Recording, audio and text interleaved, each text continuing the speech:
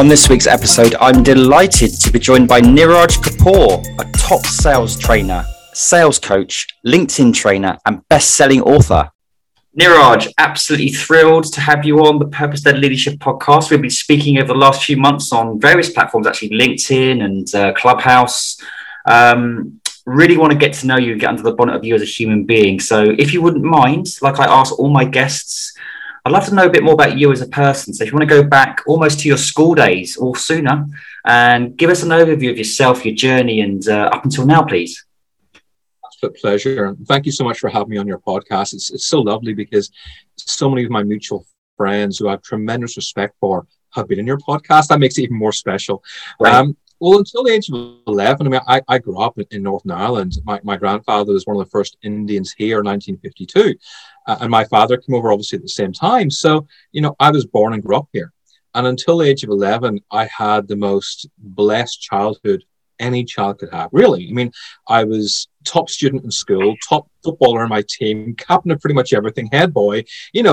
I was a person everybody looked to as an example of excellence. It was a perfect childhood in my small town.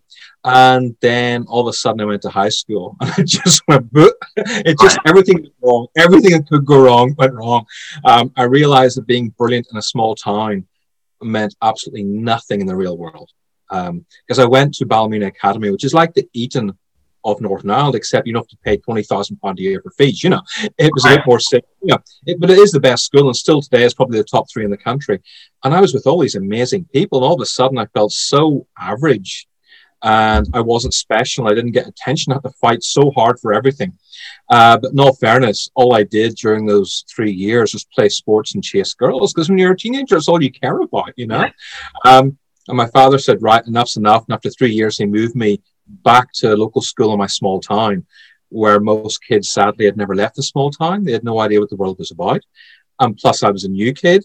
I was the only coloured kid in my year. So I just spent the next 4 years dealing with racial abuse and verbal abuse and living a life of a miserable, acne-ridden teenager with national health glasses. And it was just the most awful, every cliche you see in an American movie, that was pretty much my life without the actual humor, Wow. That's even in that sort of short snippet there. I was going to ask you, being coloured in Northern Ireland, that, it must have been a challenge because of the way people, deem people. Talk to me a bit more about that, around how it affected you and what actually happens, particularly at school. School children could be quite vicious, whether it's intentional or not, can't they? They can. Until the age of 11, I never had racism. It never affected me, because kids that age tend to be a bit more kinder, a bit more nicer, and they tend to just get on with you, which is great. And in all fairness, I always consider myself Irish. It was the locals who thought I was Indian. But as far as I'm concerned, I'm Irish. I was born in Belfast. I was raised there. Yeah. All my friends were white. I didn't see myself as being different. It was other people who saw that. And it was only when I was 11 and I captained the football team, and we went and played some teams in Belfast, some schools in Belfast, where I first heard the words "packy" and other offensive words as well. And unfortunately, when they called me that before the matches, I didn't have the confidence or the emotional resilience at that age to cope with it. Sure. So it affected my confidence, ended up thrashing us in football. And I thought, whoa, people are going to be quite cruel. But it was a one-off, and I thought nothing about it until I went to high school. Then at the bus stop all the time, all the different Protestant schools and Catholic schools were there. Yeah. And I was the only Indian kid there. So yeah, it was pretty horrible. And I went from being a really outgoing, positive kid to just becoming a hermit, really. That was just how I dealt with it as a child. As an adult, I deal with things much differently, of course. But as a kid, it's hard to process so much hatred. And I just lost all my confidence. And I became a very quiet child with very little confidence. It was a complete flip. Yeah. And the slightest thing would upset me, and I became very emotional. And I couldn't cope with life. Some people cope very well under pressure, but I just didn't. I just completely, it was difficult. It was very, very difficult. And I just became one of these deeply insecure children with no confidence, who would walk around with his head down all the time, kind of almost afraid to make eye contact, because nobody stood by me. Nobody said, hey, that's wrong. And yet people knew it was wrong, but nobody said anything. And that made it even worse, probably, That was obviously high school. So what happened beyond that, and how has that kind of changed or manifested into how you're operating now? Well, I think when you go through this for many, many years, it affects you on quite a profound level. And, you know, I remember speaking to my parents about it, and they said, look, doesn't matter, just work it off. Now, as an adult, you can work your problems off. When you're a teenager, you can't. You need closure of some kind. And eventually I kept complaining to my father. So he went to school one day and said to the headmaster, look, these boys are bullying my son with racism. Just sort it out. He goes and talks to the bullies. The bullies go and tell everybody in school, my father. You know, it just, everything that happened made things worse. And I kind of just put myself in a dream world of just music and loving rock music, because in the 80s that's what it was about. It was about great rock music and discovering the joys of music, and I just wanted to be a rock star. And I kind of figured, Chris, that if I was a rock star and I became famous and rich, then people would like me and not make fun of me because of the color of my skin. It was kind of a naive thing to think, but it's the kind of thing a teenager would think. And that was it. And I asked my father for a few £1,000s, you know, to record music in the studio. And being an immigrant man, he told me where to go. And he says, if you want the money, go get it yourself. So I got a job stacking shelves in supermarkets for like, oh my goodness, £2.20 an hour, something ridiculous, you know, back in those days. But I got promoted very quickly to night shift because I worked really hard. And then after night shift, I said, what else can I do? And I got working on Sundays, because in those days, shops really weren't open on Sundays yet. So it was like double time, which is like £4, you know, 40 an hour. So I just took every Sunday work I could, every night shift job I could over summers and Christmases for about 2 years. And I saved enough money to go into a recording studio and record a demo tape. And then I took that demo tape, left home, said to my parents, right, I'm never coming back to this dump ever. And I went to London to find my fortune because I had money saved up, and I had a demo tape. I was going to be famous within 24 hours. And I went to Epic and Sony and Virgin, all the record stores back then, all the record companies, and they all said, we don't know, you leave your cassette here. I said, but I've flown from Northern Ireland. And they said, we don't care, just leave your cassette here. And I did. And about 3 months later, they all said, you're not what we're looking for. That was the kind of thing you got in those days. It wasn't, nobody called you up and said, great work, good for you.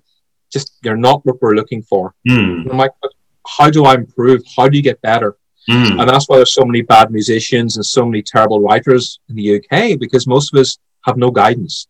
Most of us have no idea what we're doing wrong. And that was it. And I spent the next year and a half unemployed and humiliated and embarrassed. And I just cut myself off in the world and just didn't deal with anybody. That was it. It was kind of awful and pathetic and embarrassing, really. But I felt so ashamed that I'd failed at my goal in life, age 19, that I just blamed the government and my father and my upbringing and the racist Irish. Because I blamed everybody except myself, unfortunately. Because again, I didn't have any self-awareness at that age. I had no idea that I was 100% responsible for my success, because I just blamed everybody else. That's what you did in those days. And yeah, it was pretty rough. It was just every day you wake up and life is shit. That's it. That's all you see is a shit life with no hope, and you're in a constant negative state. And if you're in a constant negative state, you don't achieve anything ever. Right. But at 19, you don't know any better, you know? Wow. Okay. This is really getting to the nitty gritty of you as a person. I love the fact that you had that belief, that desire, that determination to kind of just get on that plane and, you know, just expect you to become a famous star overnight. And then obviously to have that knockback. I get the sense that you're very in tune. You're quite an emotional individual. You're in tune with your emotions, but we'll talk about your dad as well, but you've used words such as ashamed and all that kind of stuff. But so moving into your early 20s to what you're doing now. I mean, you're a public speaker, you're a trainer, you're a coach, you're best-selling author. You have to have lots of inner confidence for that. So carry on the journey, because there still seems to be a bit of a dichotomy to where you've just left off to what you're doing now. Yeah, about a year and a half of unemployment. I hardly said a word to my parents. And one day there was a knock on my door. And we live in a council estate, a rundown council estate in North London. Nobody ever talks to you. Literally, you can spend an entire year not speaking to a human being. And there was a knock on the door one day, and it was my father. And he said, look, this is ridiculous. I know you're unhappy at life. I know you're unhappy at everybody and the way I brought you up and how strict a father I was and how horrible life has been to you. But you're achieving nothing here. You got to get a job. And the problem was I had no degree. I had no qualification. I had nothing. Now, in the modern world, that doesn't mean too much. But in 1994, it meant everything. You had to have a degree, otherwise you became a labourer. There was nothing else to do. Right. And so I looked for jobs. Back in those days, it was the Evening Standard in London. And I think it was every Friday they would have jobs And the only job I could get, which I needed no qualifications for, was sales. And they would have things like our top salesperson earned £2,000 in commission last week. And I thought, really? Oh, okay. Because again, you're young, you think, well, if I have a lot of money, I'll be happy. And so I applied for the job, and within 15 minutes of the interview, they gave it to me. I thought, yes, I'm a natural salesperson. I'm going to be rich. It was so silly. I'm like, this is amazing. And I started the job, and they gave me an A4 sheet of paper. I said, I want you to learn this in the next 60 minutes. And I thought, yes, no problem. And I learned the 60-minute script, and it goes, get on the phone, and there's only one rule. You do not get off that phone. I thought, okay. So then, hi, my name's Niraj. I'm calling from this publishing company, and we sell this.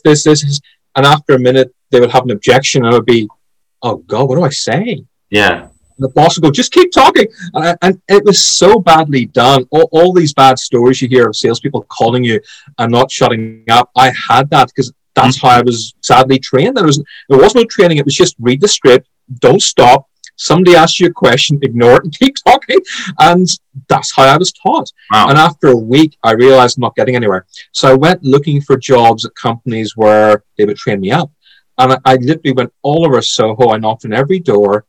When you knock on doors in Soho, Chris, nobody opens the door and goes, hey, we love your tenacity. We love your energy. Please come. Nobody. Everybody says, we'll get in touch or not interested. You have no qualifications. And it was pretty rough. It was just horrible. Again, rejection. And then finally, a company called Centaur Communications, who were a beast of a publishing house in the 80s and 90s. The secretary, Mary, she was from Northern Ireland. And she said, look, the head of HR is on her lunch break. I'll tell her about you. And I just waited there. Head of HR came back. She said, I've heard all about you. Mary said you're from her part of the world and your tenacity is amazing. Let's have a chat. And I started work the following week.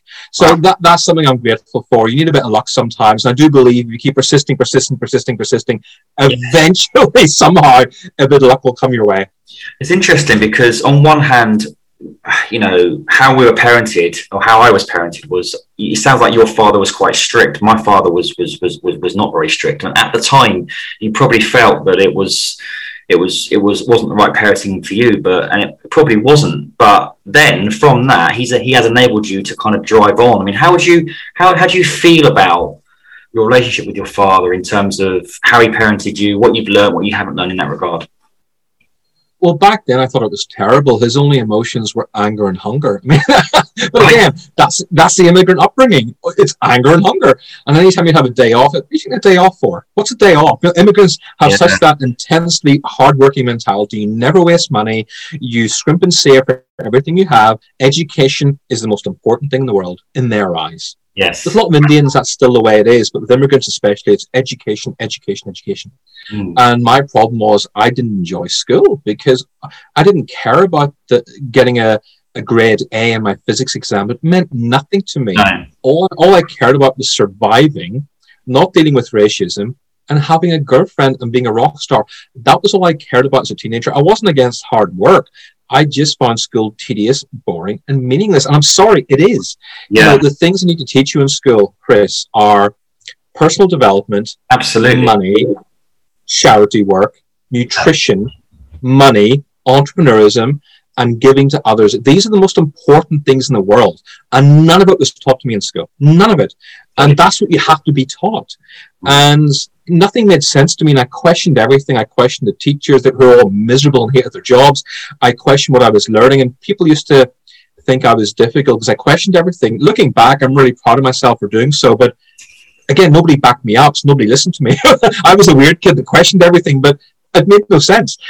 So my relationship with my father was very fractured until I became a father myself. Right. And that happened a few years into my sales job. All of a sudden, I started off at the bottom in sales, and I just worked my ass off. That was it. I wasn't particularly gifted at all. Everybody worked 9:30 to 5:30. And back in those days, you had 2-hour lunches with clients, sometimes 3-hour lunches, you know. And what I did was I came into the office at 8:30 every day.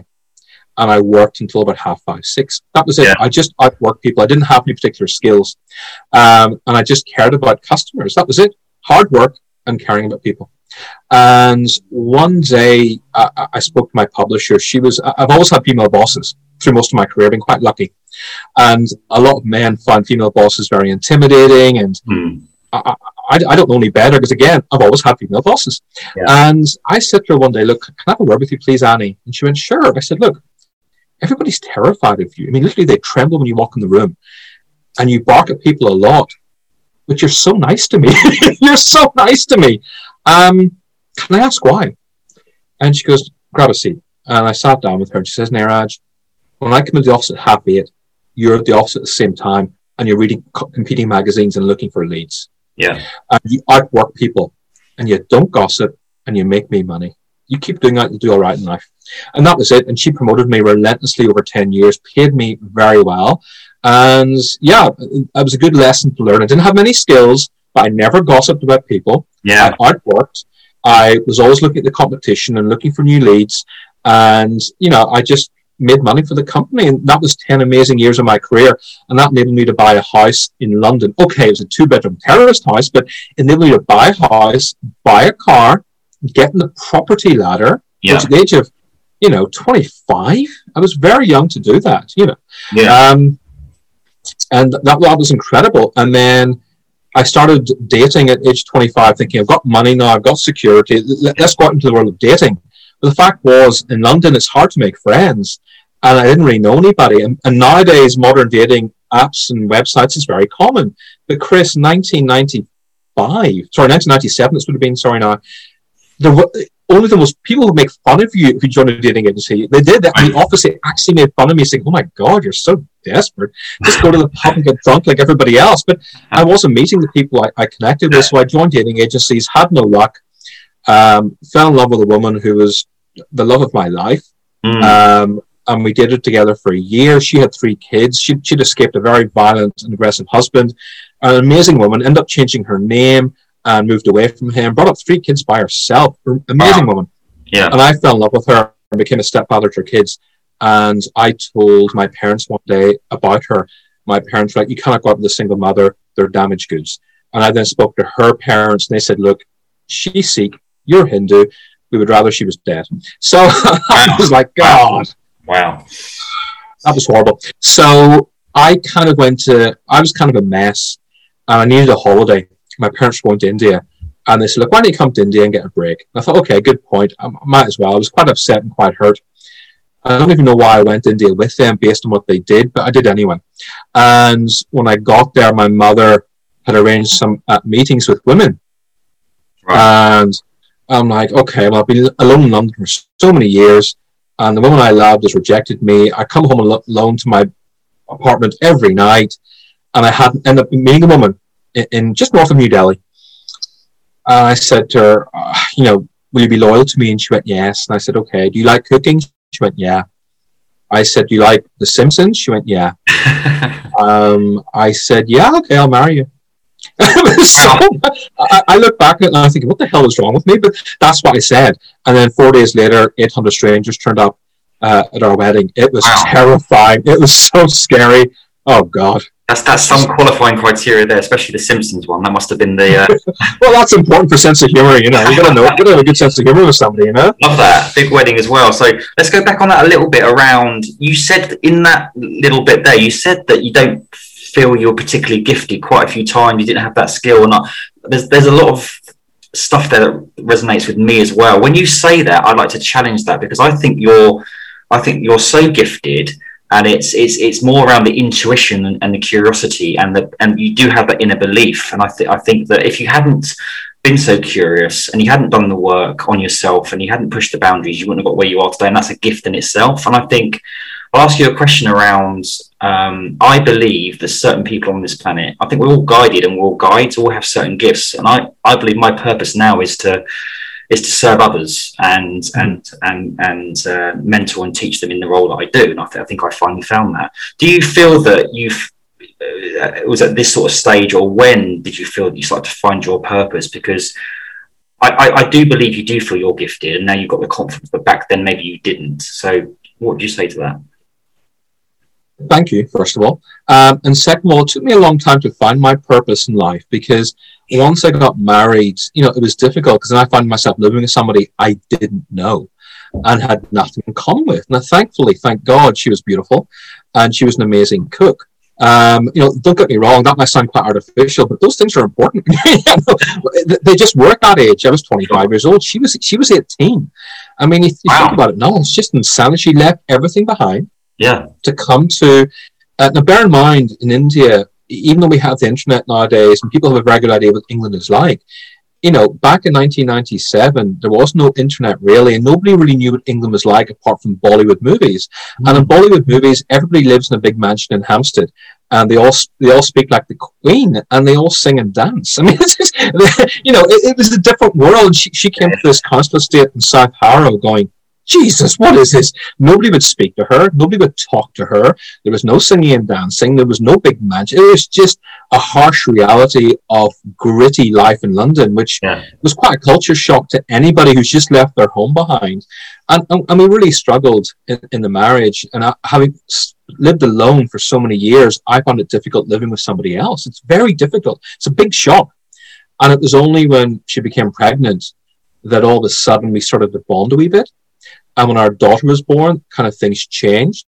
And that was the first time in life I understood what a purpose was. Right. All of a sudden I had a reason to kind of work harder. It wasn't just pure grit anymore. Yeah. It was actually, okay, wow, I'm a dad now. This is amazing. And I'm not going to be the father my father was. I'm going to be much more patient. I'm not going to yell in frustration at things. I'm not going to lose my temper. I'm going to be a really good dad. And that was a big changing point in my life for me, certainly. But it really wasn't until many years later when I got promoted. I got headhunted by the Guardian newspaper group. Wow. And I spent 6 years there launching, you know, in 2006, I launched the first ever digital media event. It was called the Future Media Event back then.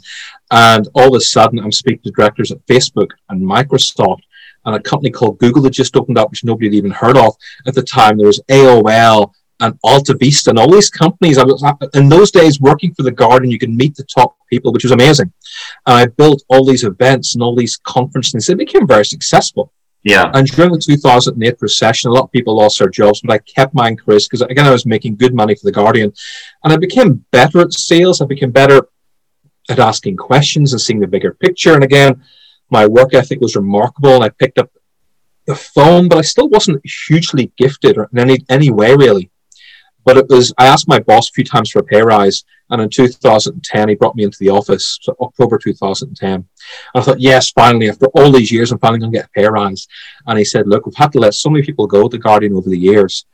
We don't need you anymore, but thank you for your time. I'm like, what? Hang on a second. I've been one of the top performers. Why let me go? Well, we have to cut costs. We're going to replace you with a graduate. That's just the dumbest thing I've heard. I'm making £500,000 a year for this business. Of course. And you're getting rid of me. You're going to lose. He goes, Niraj, it's nothing personal. It's business. And that really hurt me. And that affected me very badly. And I went through a bit of a midlife crisis because every time I'd go for a job, Chris, I was angry. Right. Nobody wants to hire anybody angry. I'm like, yeah, Guardian, don't talk to me about the Guardian. Oh my God, I gave them my life. You know, and so nobody wanted to hire me. And after a few months, the money ran out. Because most people don't have more than a month's savings in their bank account. I had about 3, and it went. And I'm like, oh God. And then you start to really get depressed. And my father flew over and sat down with my wife and my daughter, and we had an intervention with me, saying, Niraj, look, you've got depression. You're going through a midlife crisis. You're very angry. I understand why. You got to get back on your feet. You got to do something. And I was depressed, but I wasn't aware what depression was because I hadn't had one for almost such a long time. Yeah. And I thought, okay, how do I get out of this? Because I don't want history repeating itself, Chris, like it did when I was 19 and unemployed. That was horrible. I can never go through that again. Yeah. And he goes, let's go to the bookshop and just let's look at some books and see what we can do. So my daughter had to go to W.H. Smith to pick up some stuff from school. So she was downstairs with my wife, my father. I was upstairs and I went to the self-help section. And the self-help section was full of middle-aged women in cardigans and sandals and socks. Oh, God, this is quite embarrassing. And I kind of rushed back downstairs like a complete coward and went to look at my rock magazines because I love reading rock magazines still. And on the way, you know, I think in life, sometimes you can call it good luck or a bit of fortune. I came across this magazine called Success, How to Improve Your Life. And I thought, oh, okay. And I started reading it. I came across this guy called Tony Robbins. Changed my life. I came across Jim Rohn. I came across Jack Canfield. I came across people who I've gone to admire, worship, attend their events, buy their courses, read their books. But at the time, I was reading this going, this is incredible. And you would have a free audio CD I've never listened to an audio CD in my life in terms of learning. And they're saying things like, you're 100% responsible for your career. Yeah. The power of living is giving. If you want to be happy, write checks to charity. For me, I give nothing to charity because I thought, hey, I haven't got any money. How can I give to charity? And they said, if you want to do more in life, you got to become more. And all these great sayings, which I'd never seen before. They were like, oh my God, this is just incredible. Yeah. What is this? And all of a sudden I went and bought out, the 7 books of highly effective people by Stephen Covey, and The Compound Effect by Darren Hardy, and Success Principles by Jack Canfield, and Unlimited Power by Tony Robbins. And I became a bookworm. And within literally about 2 weeks of reading these books, all of a sudden my confidence is back. I'm applying for jobs. I'm a more confident person. And I turned down a very well-paid job to take a job that was less salary, but gave me management training. That's the smartest thing I ever did. Because all of a sudden now, I got coached. And the MD was so impressed, he ended up mentoring me in this new job. And all of a sudden, my career skyrocketed. But more importantly, myself skyrocketed. I became a better human being. I became a more caring human being. I discovered more about the secret of life is about helping others, serving others, like you said, being a person of value, but also at the same time working as a manager, managing staff, which is so difficult, way more difficult than you realize, working in a FTSE 100 company where the pressures are unbelievable, but also working in a company where there's no limits in terms of what I can achieve. And all of a sudden, the next 3 years of my life, I achieved everything I wanted in terms of the President's Club, pay rises, job titles, personal perks and benefits. It was just incredible. It really was. And my wife and I then moved into the dream house, a country house, which I've always dreamed of. Yeah. And we moved into the country house, and it was just beautiful, and life was perfect. I thought, this is great. I've achieved my dreams now. I've got a dream car. She's got her Range Rover Sports. We live in a country house. The top 1% live in Buckinghamshire. This is beautiful. Yeah. And so many people in life dream of having this perfect state, utopia. But what people don't talk about is what happens when you get there. And that's where they're all like, it's like, oh shit, what do I do now? Yeah. And then all of a sudden, the CEO left the business and a new CEO came on board who I didn't like or get on with. And all of a sudden, he cut back in the commissions. And all of a sudden, I'm having to work 7 days a week to pay the mortgage in a country house.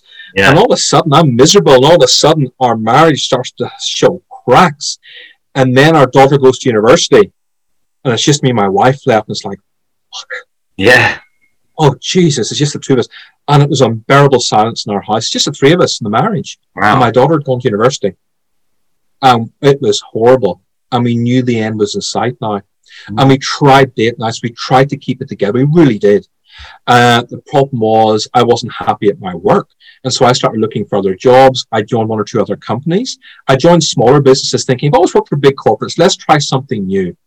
But I didn't enjoy working in small companies. They were disorganized and very badly run. And I just didn't enjoy it. Yeah. And I wasn't happy, but I didn't know what the reason was. I wanted to do more coaching because coaching's my strength.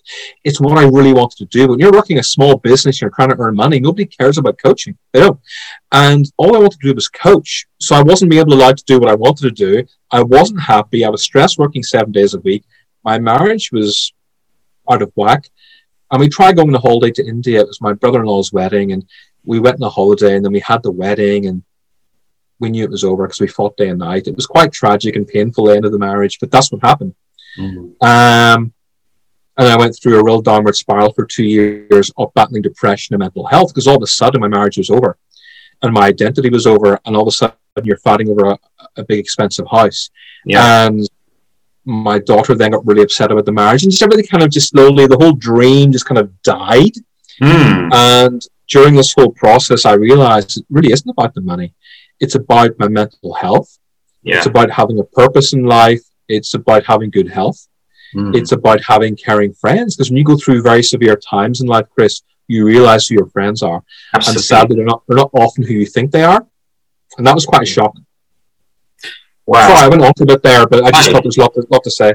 again, there's a lot of synergies in it with myself. I mean, I got to that level where I had the mansion and everything else, and every time I got to these levels, it was good. But I look back now, and I felt I probably wasn't on the planet. I mean, in terms of when you achieve those materialistic things, talk to us about how that made you feel, and perhaps the difference between that feeling and the feeling you've got now, where I believe you're still money orientated, but the fulfillment and contentment and purpose feeling of happiness, I personally feel there's a complete difference in those two things. Complete difference, yeah. Now, I think also, before, because you're always taught having a beautiful big house, having fancy holidays, and a dream car will make you happy. So I was always aspiring to that. And there's a great short-term pleasure. Don't get me wrong. When you achieve financial success, there's a tremendous short-term pleasure that lasts a few weeks.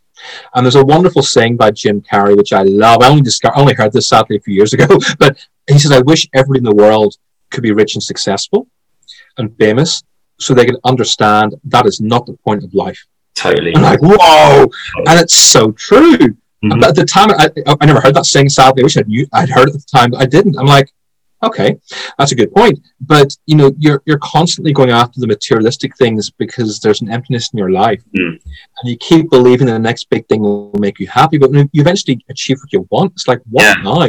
You need the emotional side. And once I lost so much in my divorce and really had to start again. And then lockdown happened.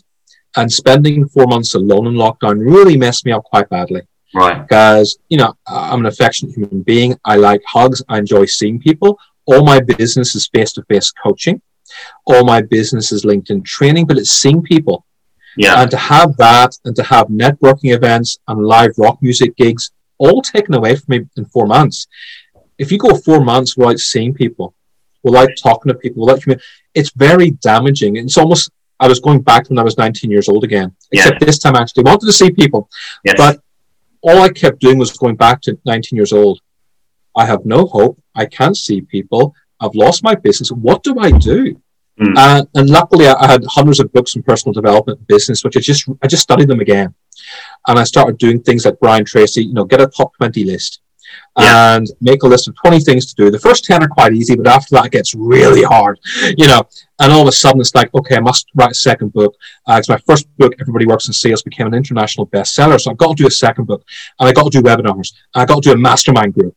And, all of a sudden you're doing and I launched a podcast. I did everything in 2020. Now, the podcast only did 17 episodes, didn't quite work out, but I'm glad I did it. And the second book did well, not as well as the first book, but still well enough to keep me going. All my competition were doing free masterclasses and webinars. I did paid for ones. That really helped me stand out. And after the £47 limit, you start to get people who are clients. And after £97, you start to actually get really good clients. So it was a whole learning process, which I'm glad I went through, because if my business had gone well, I would never have learned that. So unfortunately, I have to go through that hard time to become better and smarter. And I want to touch on your mental health and well-being in a minute, but in terms of what you do, you're a sales coach, you're a LinkedIn coach, and obviously when we talk about money not being important, how do you frame that in what you teach? Because obviously as a salesperson, it's all about going for the targets, going for the money, going for the sale. So how do you combine that drive, enthusiasm when you're coaching people to make as much money as possible with also what you've been through around money and the whole answer as well? Excellent question. The first thing everybody has to do when they work with me is create a vision board. And that is key. And the vision board has to be like two parts. So the first part is, what have you achieved in life to date? Because quite often we're very quick to criticize ourselves as human beings and very slow to remember all the good things we've done. Yes. And the second part of the vision board is what you want to achieve in the future. Now, a lot of people will have a house or somewhere like, Australia, Vegas.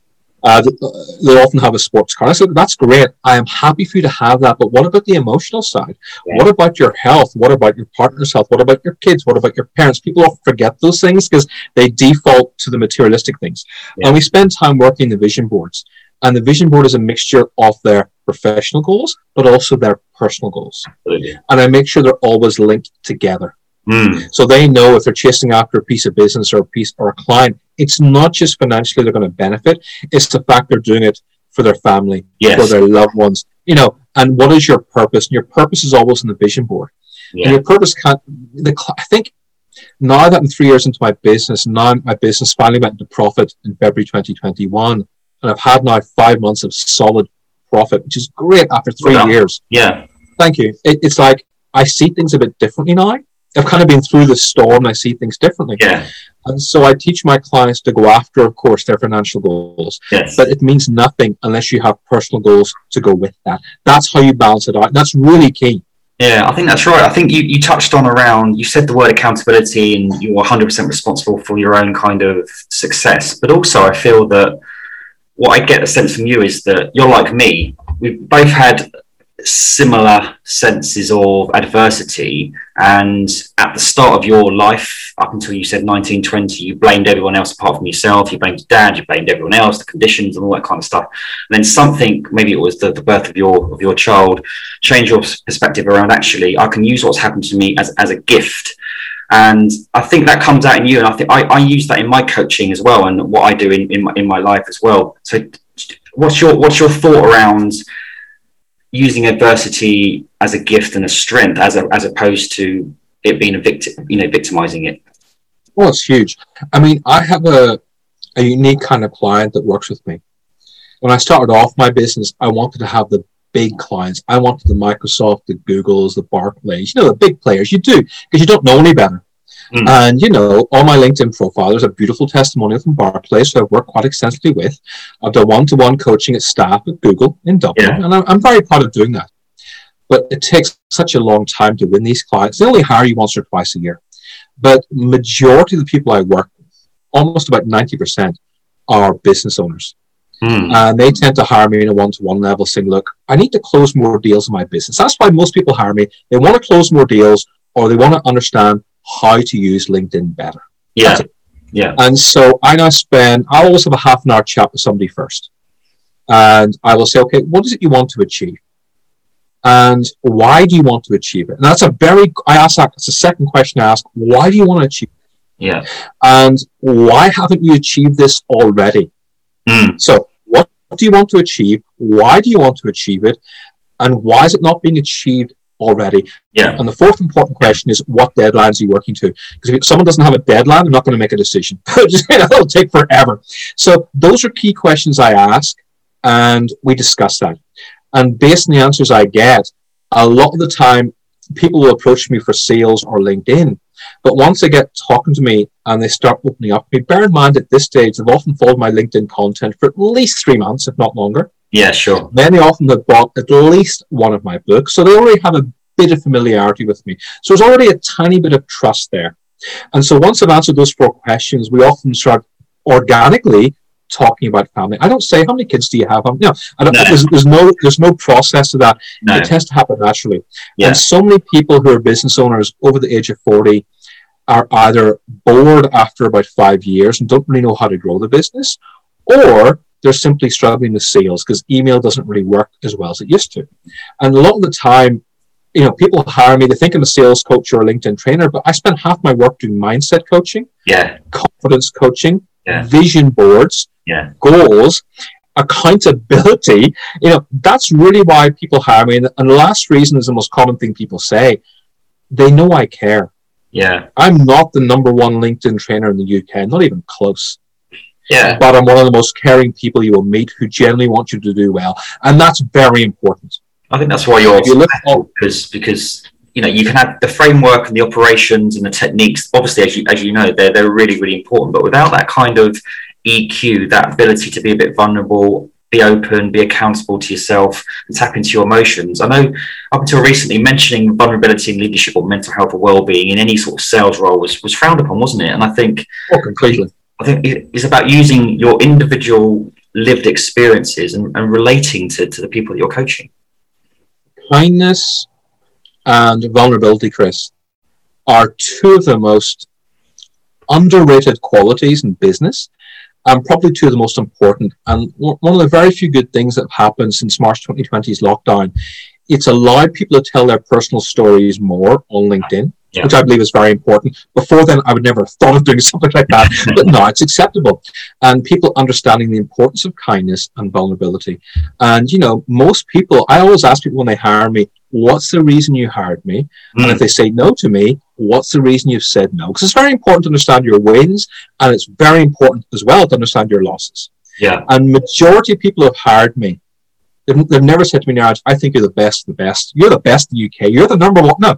Most of them said, Niraj, I trust you. Yeah. Or I know you'll do right by me. Or I've spoken to a few other coaches, and all they talk was numbers and money. All you've talked about is me. And that's the big thing. It's not that I'm number one. I'm very good at what I do. Yeah, yeah.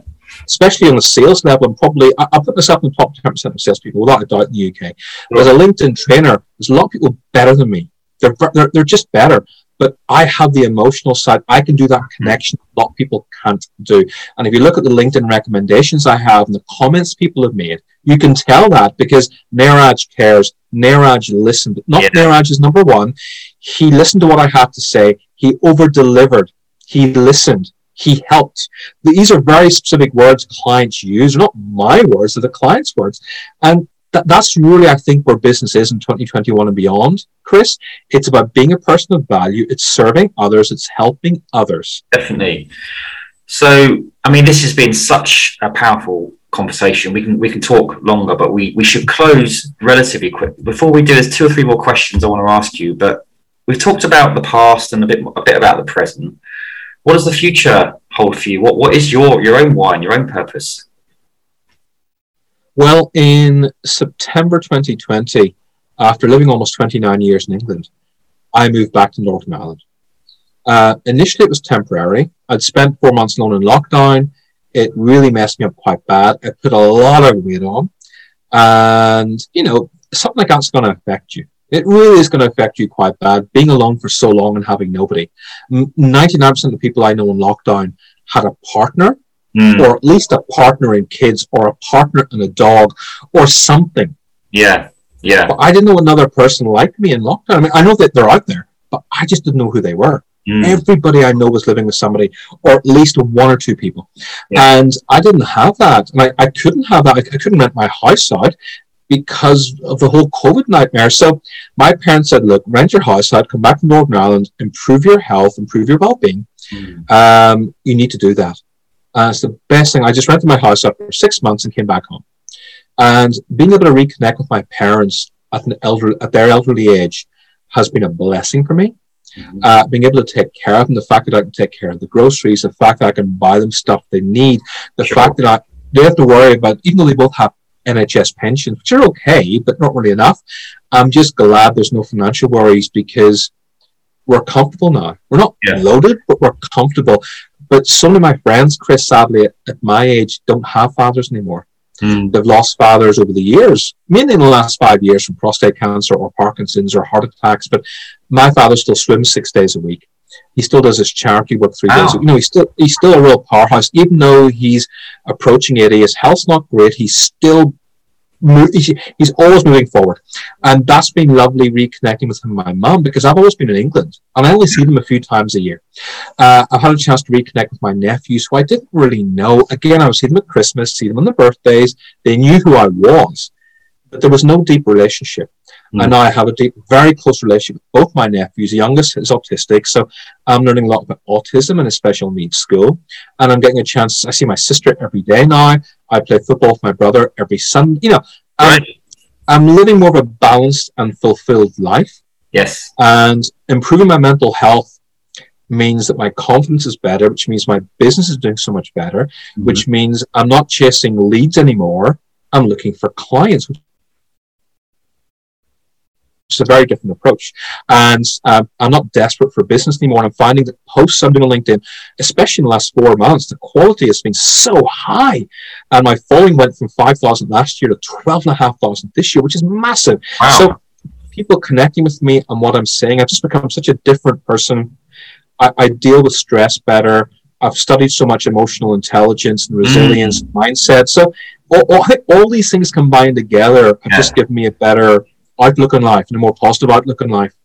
So doing the work, and it's very enriching and enlightening when you start to do that, and it feels as if you're entering. I might be wrong. Some sort of kind of, when we say purpose, I go another stage and go spirituality. What are your thoughts on kind of tapping into the universe and spirit? Are you not that way inclined, or have you done it yourself, or do you have your own coach as well? How have you kind of reached for other people to help you as well? Well, I strongly believe in coaching. And if you ever speak to a coach and they don't have their own coach, they're not very good at their job. Every coach has a coach. I see a lot of coaches out there trying to get money off clients, but yet they don't invest in themselves. Totally. And if you don't invest in yourself, why is anybody going to invest in you? No, nobody should. So I believe 100% everybody should be coached, myself included, and I do get coached. And in terms of where I'm going now, in terms of a higher purpose and spirituality, when you're going through a painful divorce and you're losing your mind, and you're losing your money as well, and all my savings went, and I had to get a loan just to pay for the rest. I mean, that's pretty bad. Yeah. You do question God a lot, and you do talk to God a lot. And I've been reading a lot of books about God, and I'm not a born again Christian, but I respect different religions and people's different beliefs. But I do pray every morning. Yeah. And when I meditate now for 20 minutes a day, I tend to talk to God in my mind, if you like. Yeah. So I would say I've become more spiritual in that sense. And I certainly read more books and listen to podcasts like Joel Osteen, which is amazing. He's an American preacher in Texas, and he's superb. And he talks a lot about the Bible. And these things are good to learn. Again, it just gives you a broader outlook on life. It gives you more knowledge as well, I think that's right. I mean, I always say, who coaches the coach, who leads the leader. But is that curiosity, that willingness to kind of find out how I can improve myself, how you can improve yourself. I think that's why you're going from strength to strength to strength, and it's having that humility, enjoying the process. I think as well, because when you talked about sort of, getting the country house and the car and the Range Rovers, all that kind of stuff, it was like, if I get this, I will feel this. Whereas I think with when you're present like you are, it's yes, you need to have dreams and aspirations and goals and visions and your vision board, but you have to enjoy the day to day as well. Oh, 100%. You have to. I mean, look, I'm earning about 40% less than what I did at the peak of my career. And it doesn't cost me a single bit of sleepless night at all, because I'm so fulfilled emotionally. Yes. And I know that's more important. I've recently lost 1 stone of weight. I've got another 2 stone to lose, but I've lost 1 stone of weight. Yeah. My mental health's been outstanding for the last few months. Brilliant. My physical health is getting better. I'm swimming now 4 days a week. I still go for walks every morning in nature, but I swim 4 days a week. Yeah. Everything is getting better because I got my priorities right in life. Yeah. My beautiful car is almost 6 years old. And I'm not thinking, I need to upgrade and get an Audi A6. I'm not thinking that. I'm thinking, my car's good for another year or two. That's not my goal anymore. My goal is to keep working with the amazing clients I have, and any new clients who approach me, anybody who wants to improve LinkedIn, anybody who wants to generate more sales, I'll happily talk to them. Not everybody is my client, in which case I'll guide them to somewhere else. Sometimes people just want to have one-offs, which you don't really build a relationship on a one-off. Before I would just take it for financial reasons. Now it's like, I want to build a relationship with you. I don't just want to take your money. That's not really why I do this, And for me, the long-term relationships are so important. And I can say no to people. Every now and again, I'll speak to someone who's just quite aggressive and quite rude. And at the beginning of my career, I took those deals because I had to. Now I say no to people. I say, look, I don't think our values are lined up, but I wish you the very best luck. And there's always an uncomfortable pause, and then they hang up. But I'm never going to coach somebody unless I like them. And that's a wonderful position to be in as a business owner, where I can decide who I work with. That's very important in life, to be able to make those decisions, I love that. I really resonate with that as well. So kind of the penultimate question, I guess, if you could turn the clock back to any moment in your life, what would you do differently and why? If I could have done, when I was in my teens, my father would tell me, you should really be reading books about Indian mythology and worshipping God more and praying to him more. I'm like, Dad, I'll do that when I'm older. It's not important. It really, what he was teaching me was about self-development and personal development. As a teenager, I didn't really understand what that was or meant. And also, it wasn't a priority. I wish I could turn back the clock and study and invest in myself as a teenager.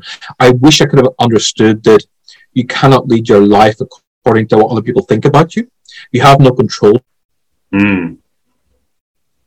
what other people think about you. I wish I could control my emotions more, had less self-pity, and just gone after things with more intelligence and with more responsibility. And I wish I discovered personal development 20 years earlier than what I did, because my life would have been profoundly different. But, it's always nice to look back at things saying, I should have done this, I should have done that. But I really wish it was less self-pity and just more helping others. Because when you're struggling in life, most people don't realize, Chris, that when you're struggling in life, the two things you can do which really make the biggest difference in the world, one is to take care of yourself. Self-care is so important.